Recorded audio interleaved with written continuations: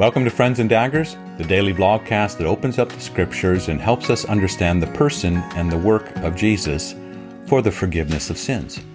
Now in Hebrews chapter 2, verse 11, the writer says, "Both the one who makes men holy and those who are made holy are of the same family, so Jesus is not ashamed to call them brothers." So the one who makes men holy, again, this is the active work of God. This is the person of Jesus on our behalf. He is the one who has kept the law perfectly in all ways and goes to the cross and suffers for us, bears our sin. And then he wants to give to us his works, give to us his holiness. So, Hebrews 2:11, again, both the one who makes men holy, that's Jesus, and those who are made holy, that's us, are of the same family. So Jesus is not ashamed to call them brothers. Now, again, the message of the prophets and all throughout the scriptures is you have not kept the covenant. Repent. Turn from your sin. Acknowledge it. Receive the works of Jesus. Rejoice in that. And then again, the message of the prophets speak to our lives because we're continue to be sinful in our corrupted nature, and yet declared a saint by God in Christ Jesus. But in this rebellious life of this world, the message of the prophets rings true to us again. Repent. Turn from your sin. Acknowledge it. Agree with God. If you say you have no sin, you deceive yourselves, and the truth is not in you. And then receive. Receive the works of Jesus. Receive the forgiveness of sins. Rejoice in that. And then repeat. So Leviticus is this book, as well as the book of Hebrews, about the holiness of God given to us. So active and passive. God is the one who makes us holy in Jesus. In the person and work of Jesus, the Holy Spirit gives to us his finished work. So God makes us holy. Another way you could say it is that we then receive. We receive the holiness of Jesus. So how does that happen? Well, Leviticus gives us a picture of that. There is this sacred rhythm that God gives to his people, sacred places and acts, as well as a sacred participation. So in Leviticus chapter 23, there is this religious, you could say, this religious rhythm, this calendar given to the people of Israel. We see it fulfilled in the person of Jesus. The Apostle Paul speaks of it in Colossians chapter 2. He says, "Don't let anyone judge you by what you eat or drink, or with regard to a religious festival, a new moon celebration, or a Sabbath day. These are a shadow of the things that were to come. The reality, however, is found in Christ." So Paul is talking about this sacred rhythm, right? Evening and morning. Evening and morning. That's the rhythm of Genesis chapters 1 and 2. After 6 days, there is a seventh day called the Sabbath, that the people are to rest. There is then these appointed feasts, Passover, unleavened bread, and first fruits, the Feast of Weeks, or also known as Pentecost, the Day of Atonement, the Festival of Tabernacles or Booths. These are God's appointed feasts or festivals, these holy days, and they are to remind the people of God's work. They teach the word and the promises. They give the redemptive gifts.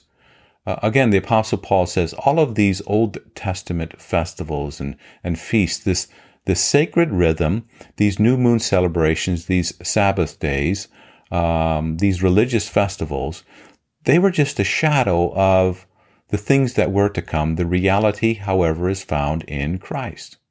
So Jesus is really then the fulfillment of all of these Old Testament feasts. He is the blood of the Lamb on the doorpost. He is the Passover. He is the one fulfilled in tabernacles or booths. He is the one who dwells among his people. John 1 says, verse 14, "The Word became flesh and made his dwelling among us." The Spirit of God is poured out on the day that we call it Pentecost. It's really the Feast of Weeks that is being celebrated in Acts chapter 2. And the Spirit of God rushes through the temple, the house, and these disciples now are empowered to speak about the work of Jesus, the death and the resurrection of Jesus for the forgiveness of sins, calling the people to repent and to be baptized. So all of these Old Testament festivals are fulfilled, or you could say filled to the full in Jesus. So there's that sacred rhythm. There's sacred places and acts. And as you read the book of Leviticus, you'll see these portrayed in great detail. The tabernacle, the priest, the sacrifice. Again, all these are fulfilled or filled to the full in Jesus. The book of Hebrews is this great book to read in parallel to Leviticus, and it'll speak about how Jesus is the great high priest, how he is the sacrifice. He is the temple, the tabernacle. So you'll see sacred rhythm, a sacred place and acts. But all of these are done to distribute the promises of God, to give the promises of God. You could say, in this language, to receive the works of Messiah. And so there's a sacred participation. There's a sacred sharing in the works, the triune God who creates, redeems, and sanctifies. And as the people are to be a part of this sacred rhythm and sacred acts, they remember the works of God. Now, better said is that they are remembered to it, that they actually participate in it. So when the Passover lamb was shed on the blood of the doorposts, and Jesus is that Passover lamb, we participate in that great Exodus. The ultimate exodus being freed from the bondage to sin and death and the devil. There is a crossing of the Red Sea and being brought to Sinai, a wandering in the wilderness, and being brought into the promised land, being given water and bread and this light that guides in the tabernacle. All of those literal events we participate in full in Jesus.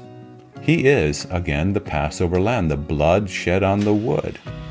We have crossed through the Red Sea in baptism.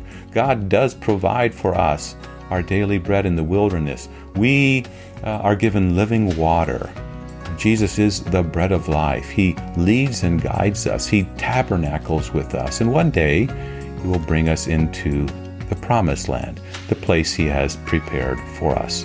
So God has these appointed feasts and festivals and holy days, and they were to remind the Old Testament people of God's work and the promises of Messiah who was to come, and also all of the redemptive gifts. Again, Exodus 31 speaks of this as God making His people holy. He says, I want you to know that I am the Lord. I am the Lord who makes you holy. Hebrews chapter 2, perhaps it just says it so clearly for us about this one who is our brother taking on human flesh to bring us into the family and to sanctify us, to make us holy. Hebrews chapter 2, verse 11. Both the one who makes men holy and those who are made holy are of the same family. So Jesus is not ashamed to call them brothers.